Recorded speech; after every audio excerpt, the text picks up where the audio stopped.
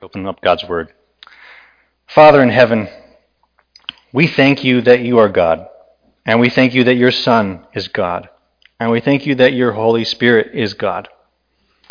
Lord, that there's some of this that is just inexplicable mystery for us. And that's okay, because, Lord, we're human. We are finite. You are infinite. We don't know everything. You know everything. But Lord, we do pray that you would give us understanding of what you have revealed to us. And you have revealed to us your Son.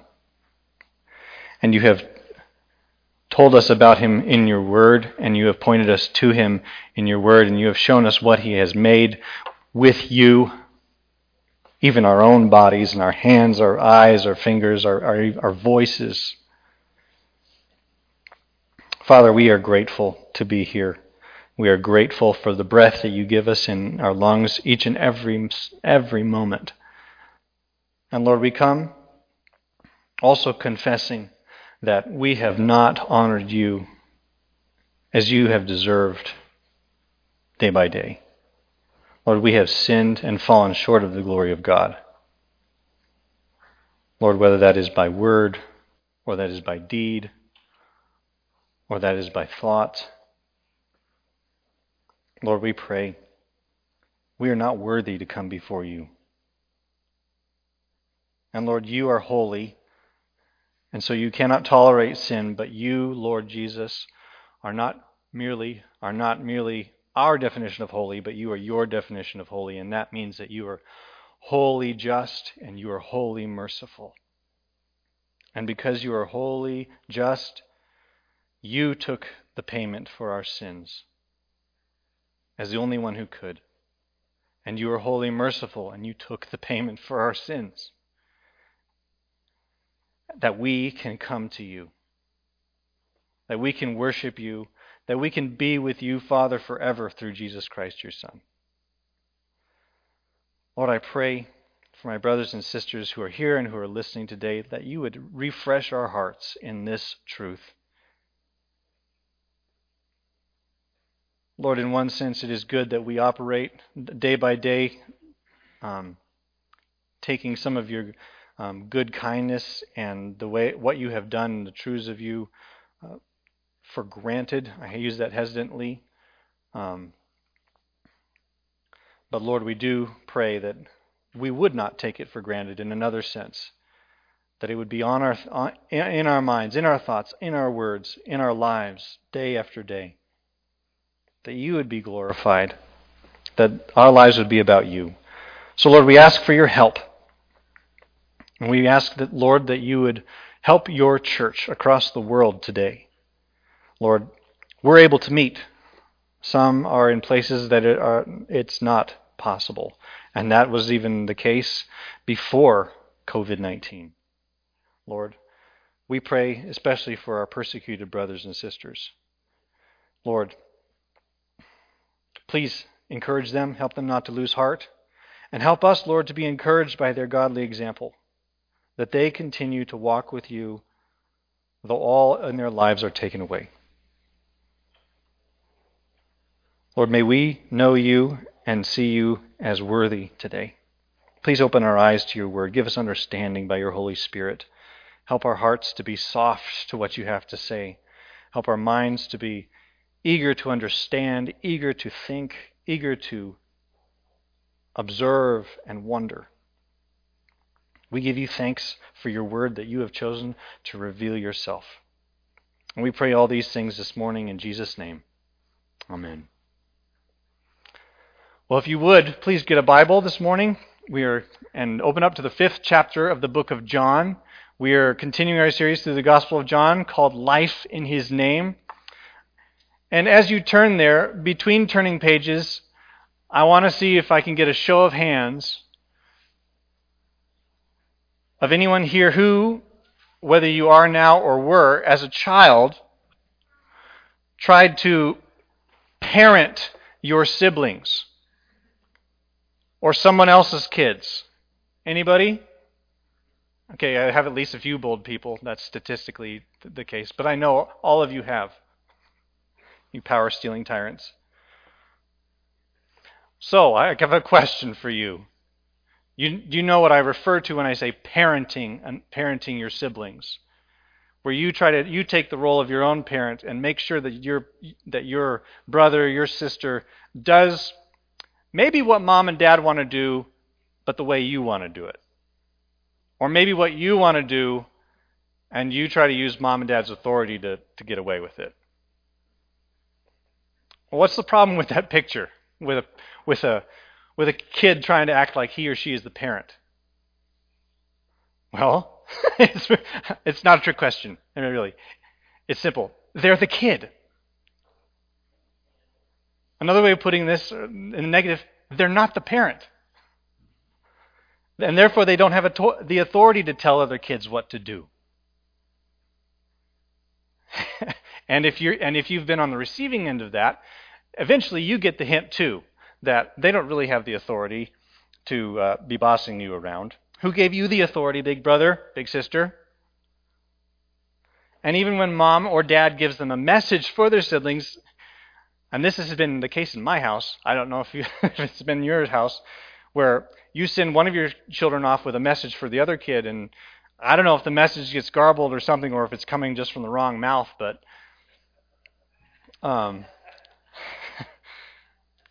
the message just never received, or it just gets balked at when it gets there. And just generally, there's something in the human heart, because frankly, the Scripture says of sin, that balks at real authority. That balks, especially when that real authority doesn't line up with how we think things should go. So when Jesus, the Son of God, comes to his own, as John 1 verse 11 says, he comes to his own, the Jews.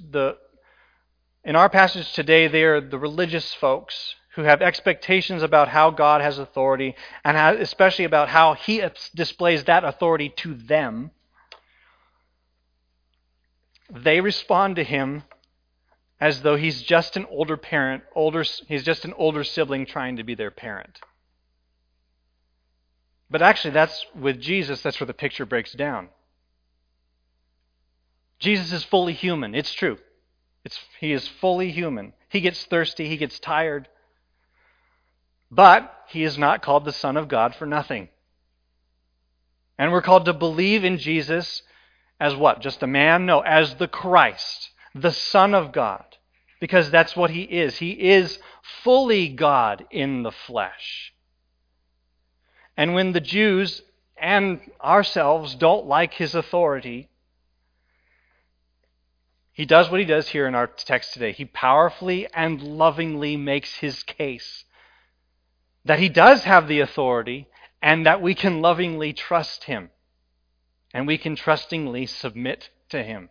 So let's read God's word this morning in John chapter 5, starting in verse 19. And if you've gotten there, would you please stand in honor of the word of God as we read.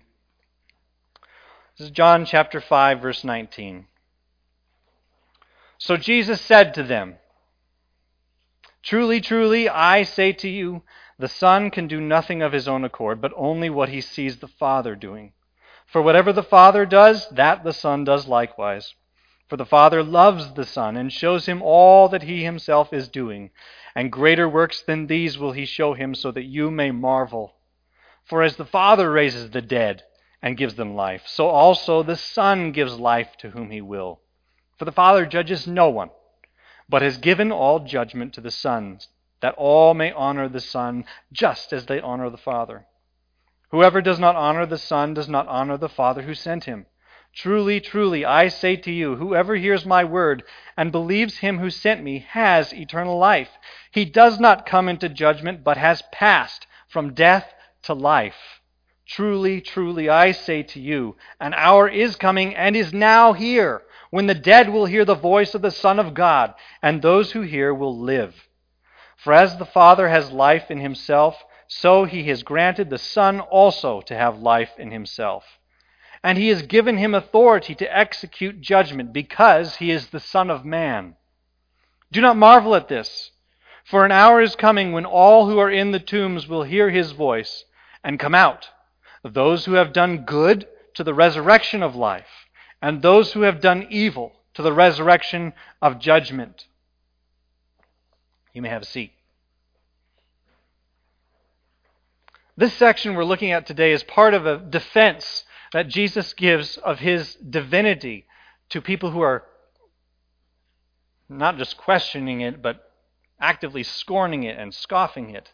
So hopefully you picked this up as we read, but Jesus, the Son, who is God, has authority. Well, saying this raises a few questions, doesn't it? Well, how does Jesus, who is fully human and fully God, have authority? And what does he do with that authority? And can we believe him as the real authority? Okay, so first, how does Jesus have authority? The Jews are disgruntled with him because he's upsetting the apple cart of their life. They have claimed that he's not only breaking the Sabbath, one of the 10 Commandments, and what he's doing on the Sabbath is healing people and doing good and kindness to people. Not only breaking the Sabbath, but he's making himself equal with God, which, if it's not true, it's blasphemy and it's worthy of the death penalty according to God's law. Well, Jesus starts his defense to them with this. Truly, truly, I say to you, the Son can do nothing of his own accord, but only what he sees the Father doing. For whatever the Father does, that the Son does likewise. For the Father loves the Son and shows him all that he himself is doing. And we don't have slides right now, so I'll make the point really, really clear if you're a note taker. Jesus has authority through dependence on the Father. It's odd to think about Jesus as having dependence. But what we need to clarify right at the outset here in this text is that this dependence is not the kind of dependence that the prophets of the Old Testament had, where they required God to speak in order to hear from him, in order to proclaim his word to the people. So how do we know that from this text? Do you remember the saying? The prophets of the Old Testament always gave prophecy and instruction, making clear that they were not God, but they carried his message. What'd they say? They usually said something like, depending on your version, "Thus saith the Lord." The Lord God says this. Thus says the Lord. They had no word of their own that carried any authority, any weight. But here, when Jesus speaks, what are the words that he uses? What does he say? Truly, truly. And that's a way Jesus calls us hearers to pay attention. This is important, hearers. He's not going to mess around with us here. He's going to shoot straight. He says, truly, truly, what? I say to you. Jesus understands his words are the words of God. And so he speaks with that understanding, and we should understand them that way. I say to you, and then he moves from an authoritative I say to you to what? To making an argument actually in the third person. And part of this is the style of argumentation of that day. But here, Jesus is making clear that he's not out for his own agenda, as if he's a separate God, or he's merely a fallen human making insane claims to godhood. No, he's God in the flesh, and thus he's about God's agenda. The Son can do nothing of his own accord, verse 19, but only what he sees the Father doing. For whatever the Father does, that the Son does likewise. It's awesome, and it's so true, and it should make perfect sense. Jesus has never been, nor ever will be, and is never at cross purposes with God, with the Trinity, God who is three in one. Commentator Westcott wrote, perfect sonship involves perfect identity of will and action with the Father. So when we say Jesus depends on the Father, we're not diminishing his godhood at all, his divinity. We're not diminishing that at all. He is pointing out that his will, his desires, his actions are so Fatherward that they should never be thought of as separate from God. Which, again, totally makes sense if you think about it. For that's what it means to be God. God is so consistent and whole and unified in his nature. He is the fully perfect relationship, if we can say that. The fully perfect being. And He is fully perfect in love. Jesus can do nothing on His own. Jesus sees what His Father is doing because, as the passage goes on, for the Father loves the Son, verse 20, and shows Him all that He Himself is doing. God is a loving God, and love always gives, even within Himself. And when it is God the Father loving God the Son, it is so perfect that the Son is able to, the Son as God is able to see and understand in totality who God the Father is. This is incredible. And this might be going way high over our heads. You see, we as finite creatures are given sufficient revelation to know Him.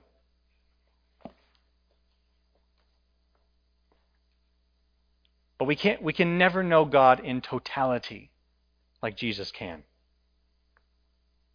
Because Jesus as God knows Him perfectly, fully, and consummately.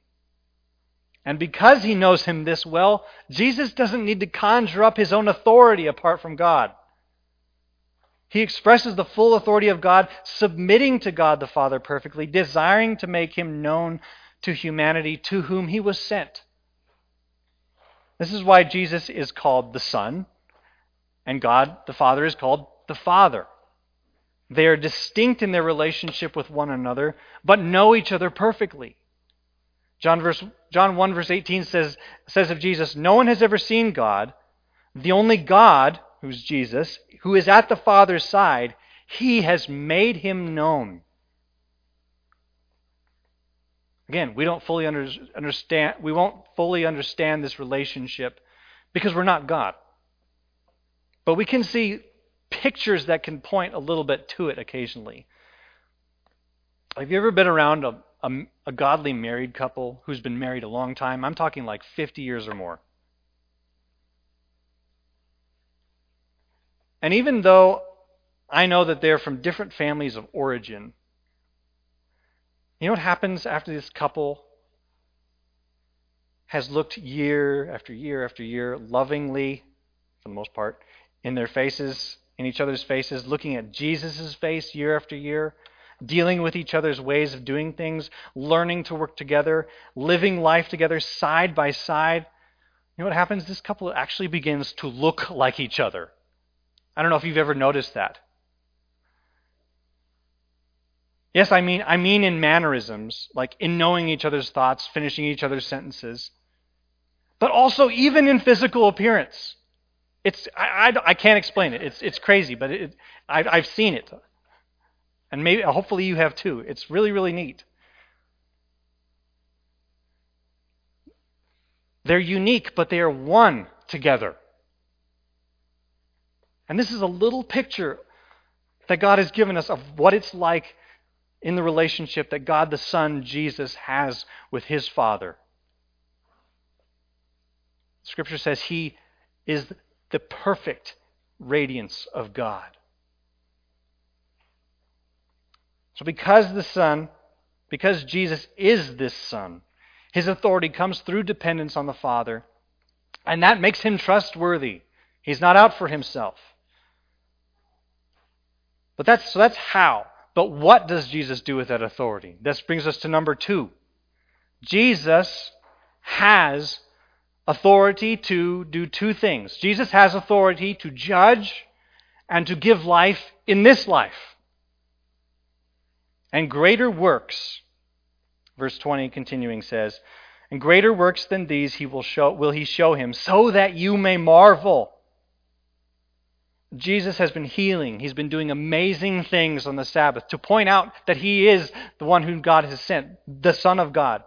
And He's about to explain that the heavenly authority of salvation, judgment, and life are His. He's basically saying, you guys haven't even seen anything yet. You're going to see so much greater and be amazed.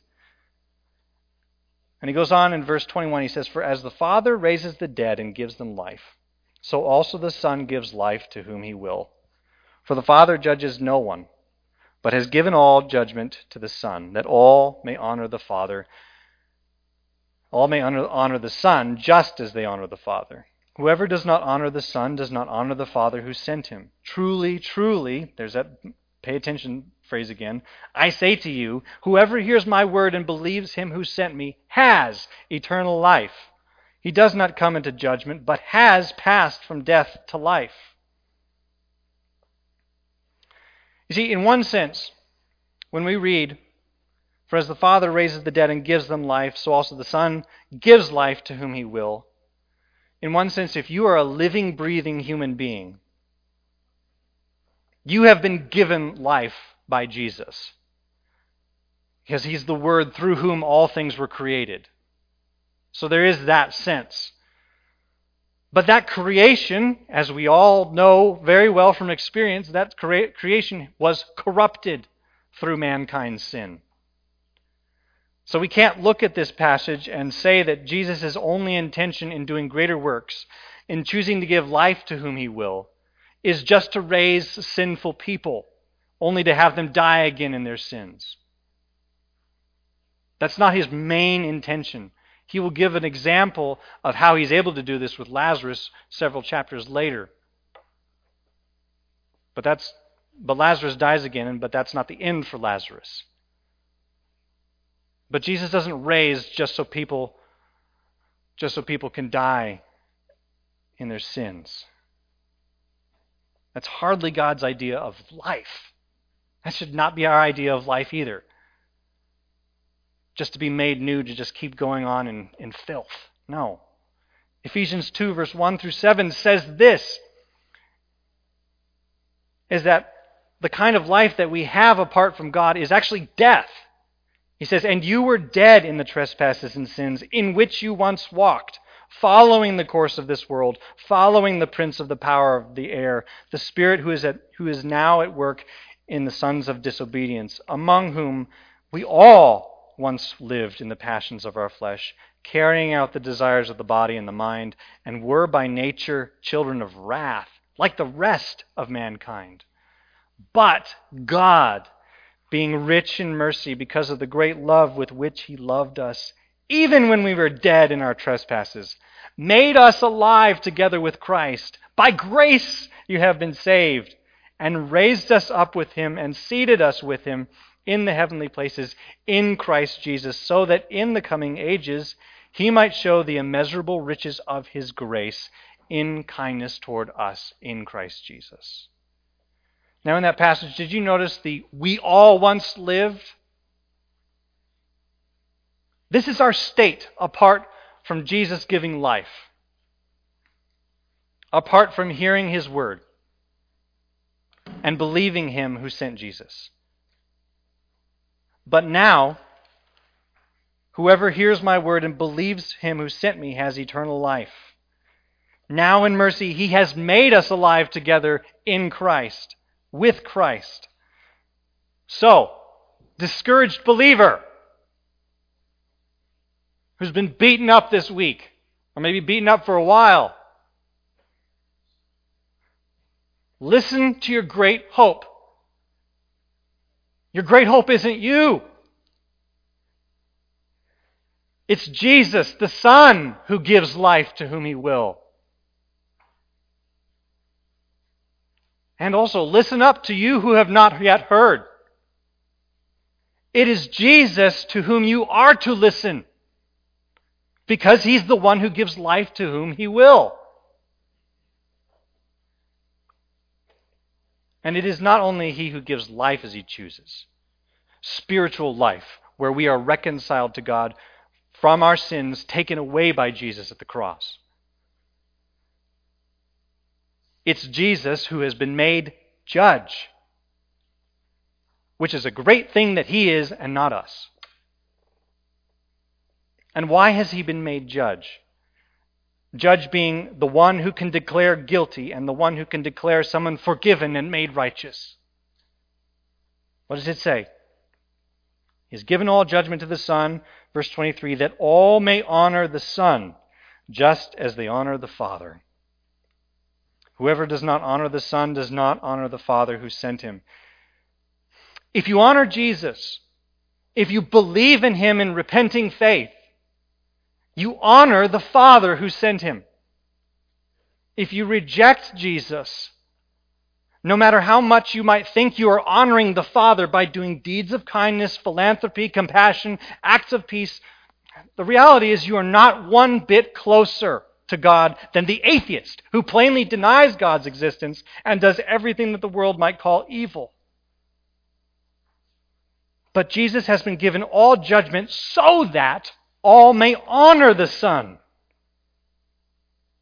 And in him, and in this life, we are given the opportunity by the judge to believe him, to honor him.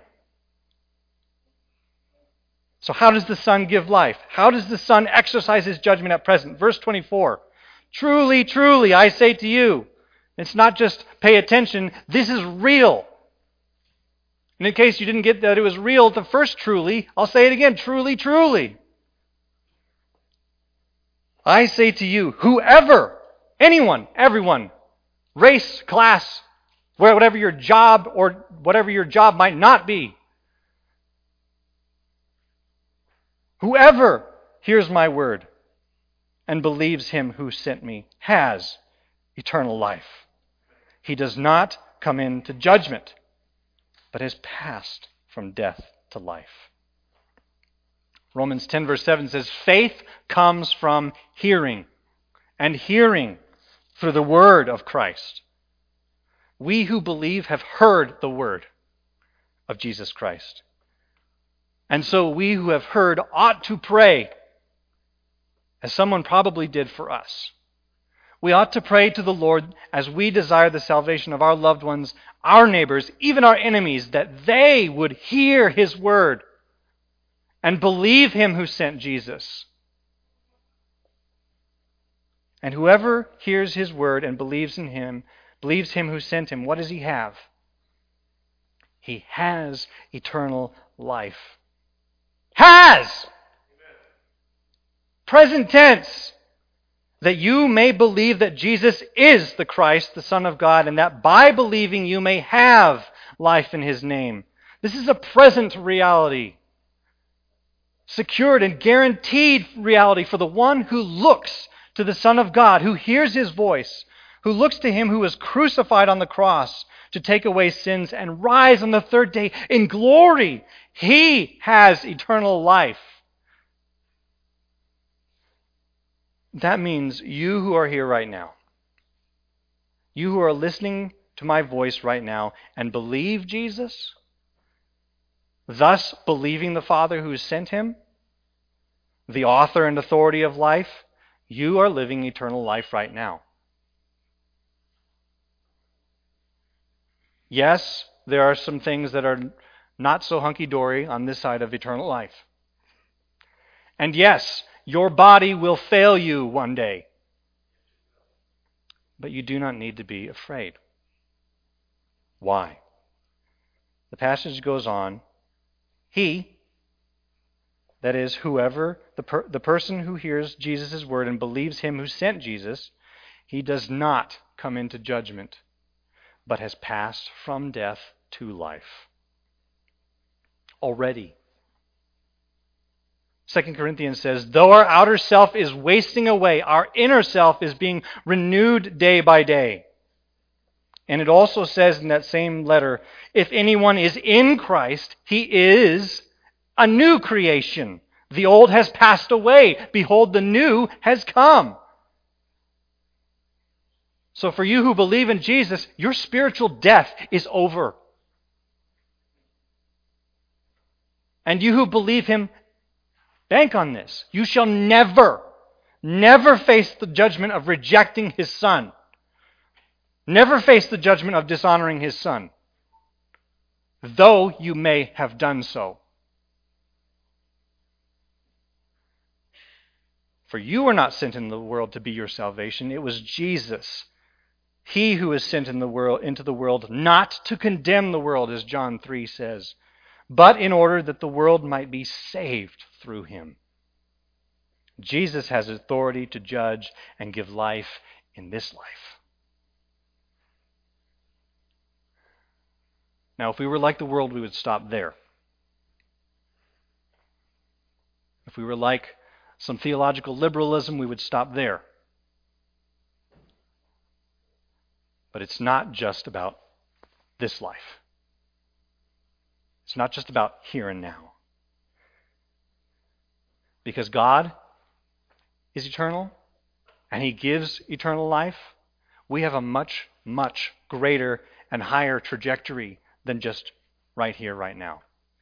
As beautiful though that might be, because we are in Christ.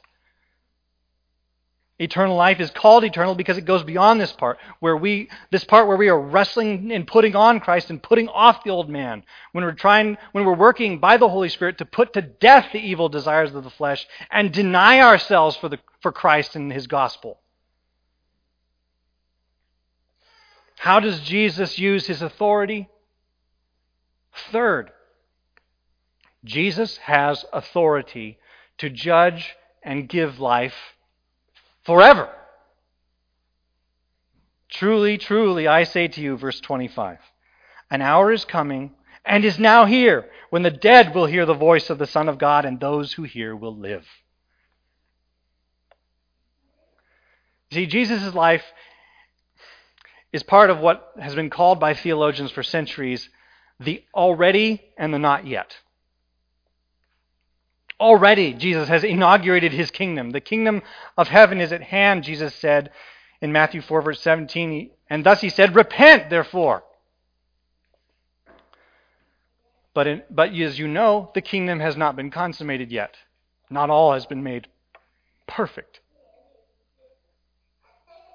Jesus later told His disciples in the book of John, before He was to be crucified, He said, let not your hearts be troubled. Believe in God. Believe also in me. In my Father's house are many rooms. If it were not so, would I have told you that I go to prepare a place for you? And if I go to prepare a place for you, I will come again and take you to myself, that you may be where I am also.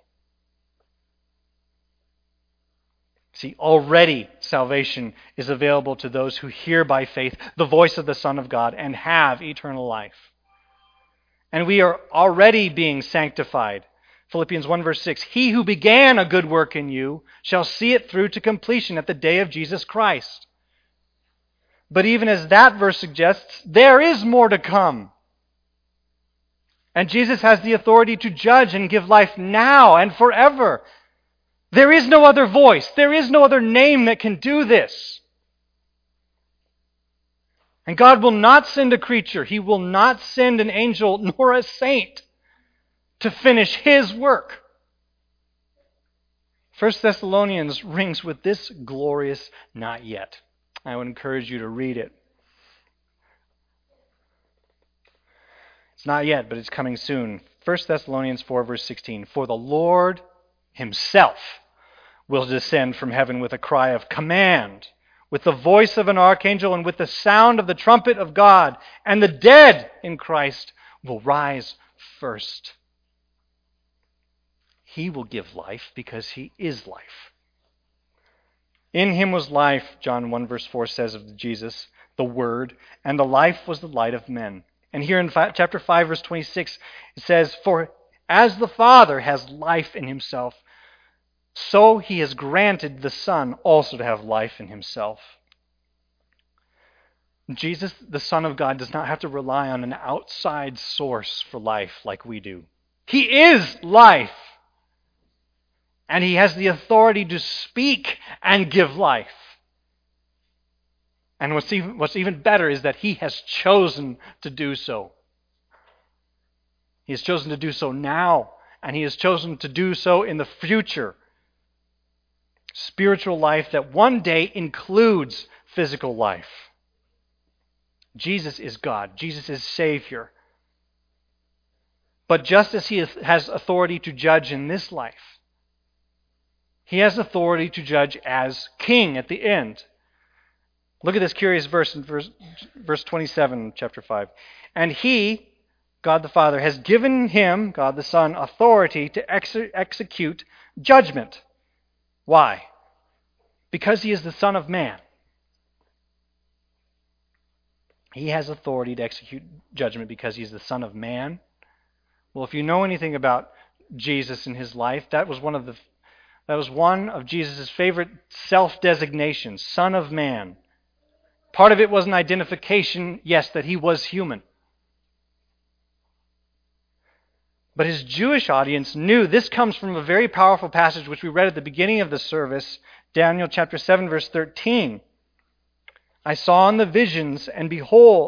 night visions, and behold, with the clouds of heaven there came one like a son of man, and he came to the Ancient of Days and was presented before him. And to him was given dominion and glory and a kingdom, that all peoples, nations, and languages should serve him. His dominion is an everlasting dominion which shall never pass away, and his kingdom one that shall not be destroyed. And Jesus uses that title here to say, he's that guy. I'm the one your Old Testament scriptures point to.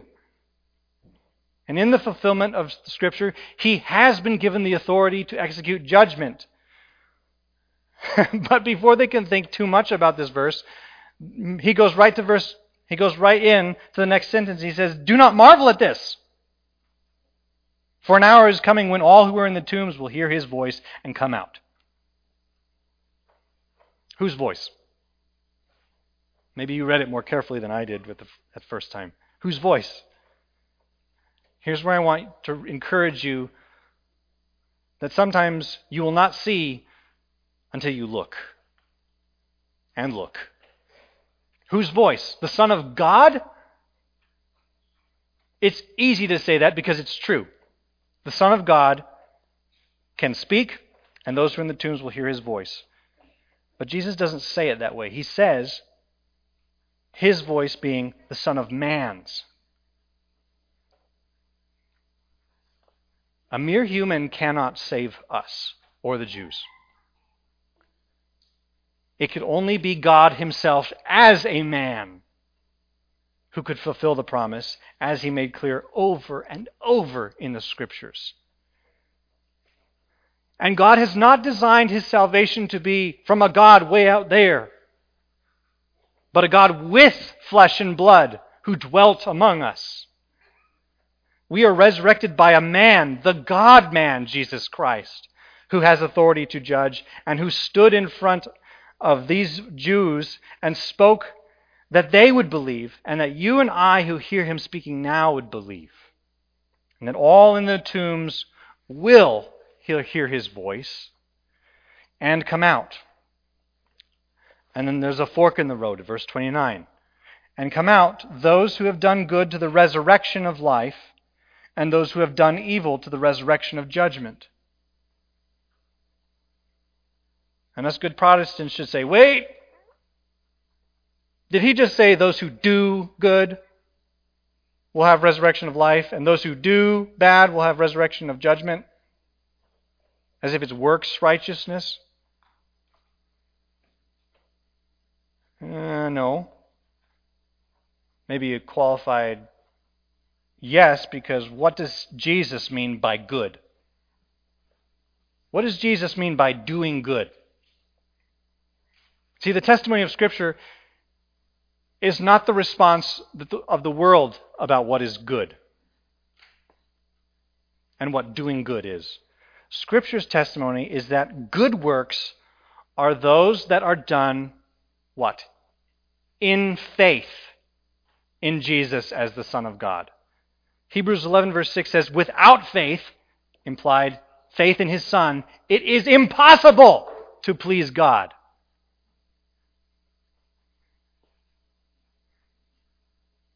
And even in this passage, Jesus has been saying over and over that it is him who is to be honored, him who is to be believed, his word to be heard, his Father to be trusted. And if that's not explicit enough for you, John 6:29, Jesus tells the crowd that the work of God, the work that people are to be doing, that is God's work, is to believe him who sent him. Believing Jesus.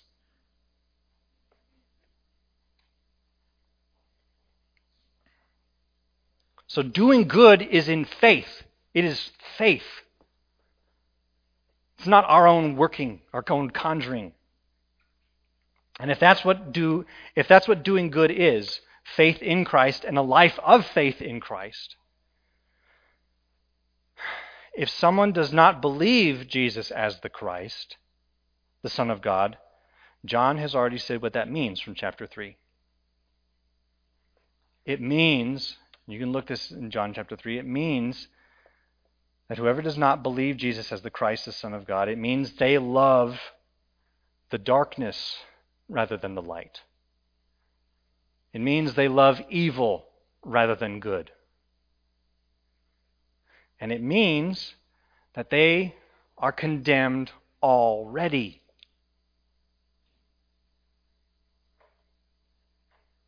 So, if you, right now, don't believe Jesus is the Christ, the Son of God, Jesus doesn't need to judge you.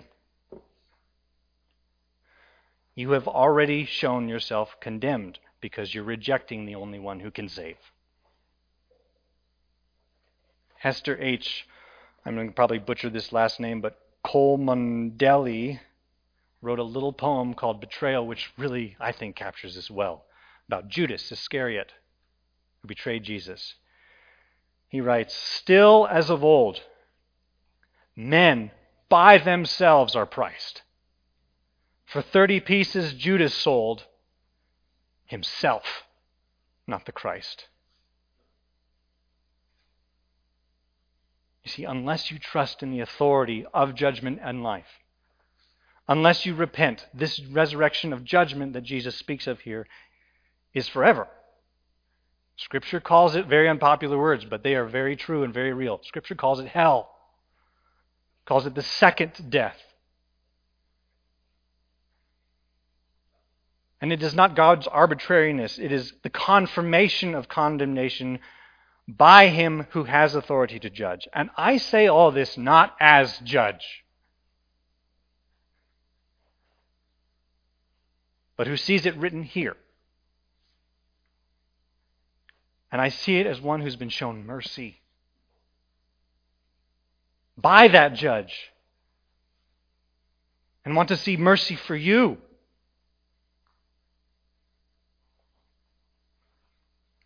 For the Christian, however, let's remember that we do nothing to contribute to our salvation, and we have nothing in ourselves to keep our salvation.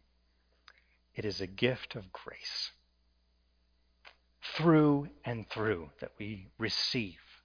To all who received Him, He gave them the right to become children of God. You see, for we who hear His voice and believe Him who sent Him, once we are brought to life, we are given the Holy Spirit, who, through us, bears good fruit. And we, by His power and working, do good works as the fruit of our salvation, not the cause of it. It's His giving life, His working, that we are saved and kept to the end. So when we are resurrected, you and I, when we are resurrected to life because of faith, and the confirmation of that faith through doing good, trusting in the Lord Jesus Christ, who has authority through dependence on His Father, who has authority to judge and give in this life, and has authority to judge and give life forevermore. When we are resurrected, we can proclaim that He is the author of life, that He is worthy of all praise, and that He has done a wonderful thing for us. Jesus, the Son of God, has authority. Can He be trusted with this in this authority? As this authority? You bet. Absolutely. In fact, every authority Jesus has set up, whether that's in the marriage relationship, whether that's in the family, the church, or even the state, when we submit to His authority, all of those places where He has given authority goes so much better.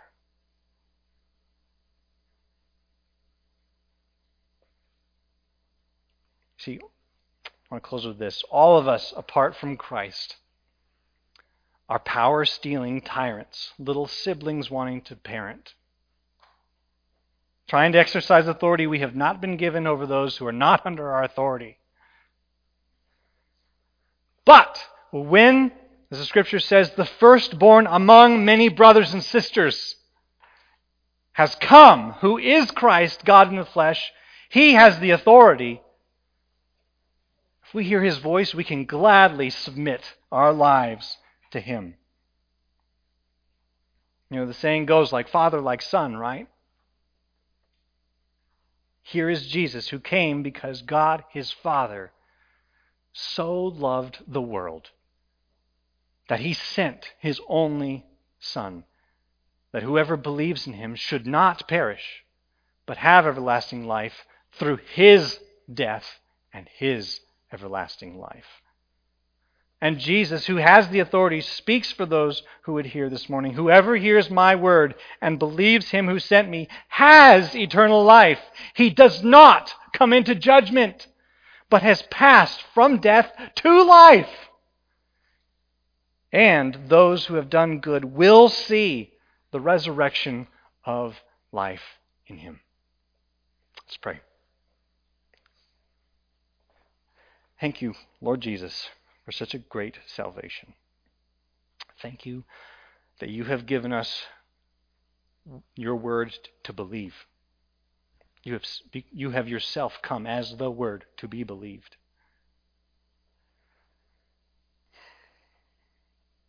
And Lord, we confess you did not have to do this. You were within perfect rights to let us die away in our sins, because we had offended you, and offended you in an infinite way. But as your word says, and as we believe today,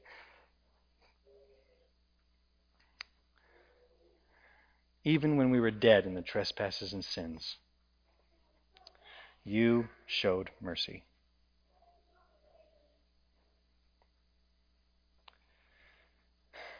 You made us alive together with Christ. Thank you for life. Thank you that we get to worship you today because of your life, because of the life you have given us. And thank you for the promise of resurrection. Thank you that our breaking bodies are not all that there is.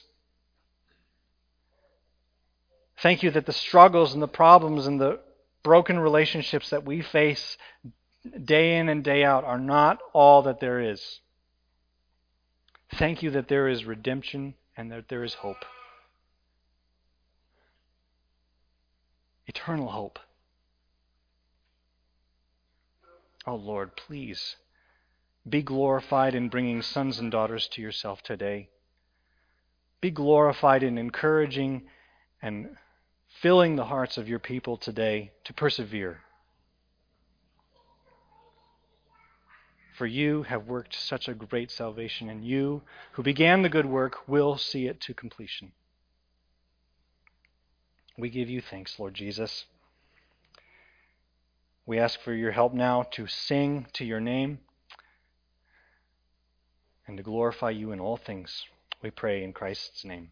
Amen.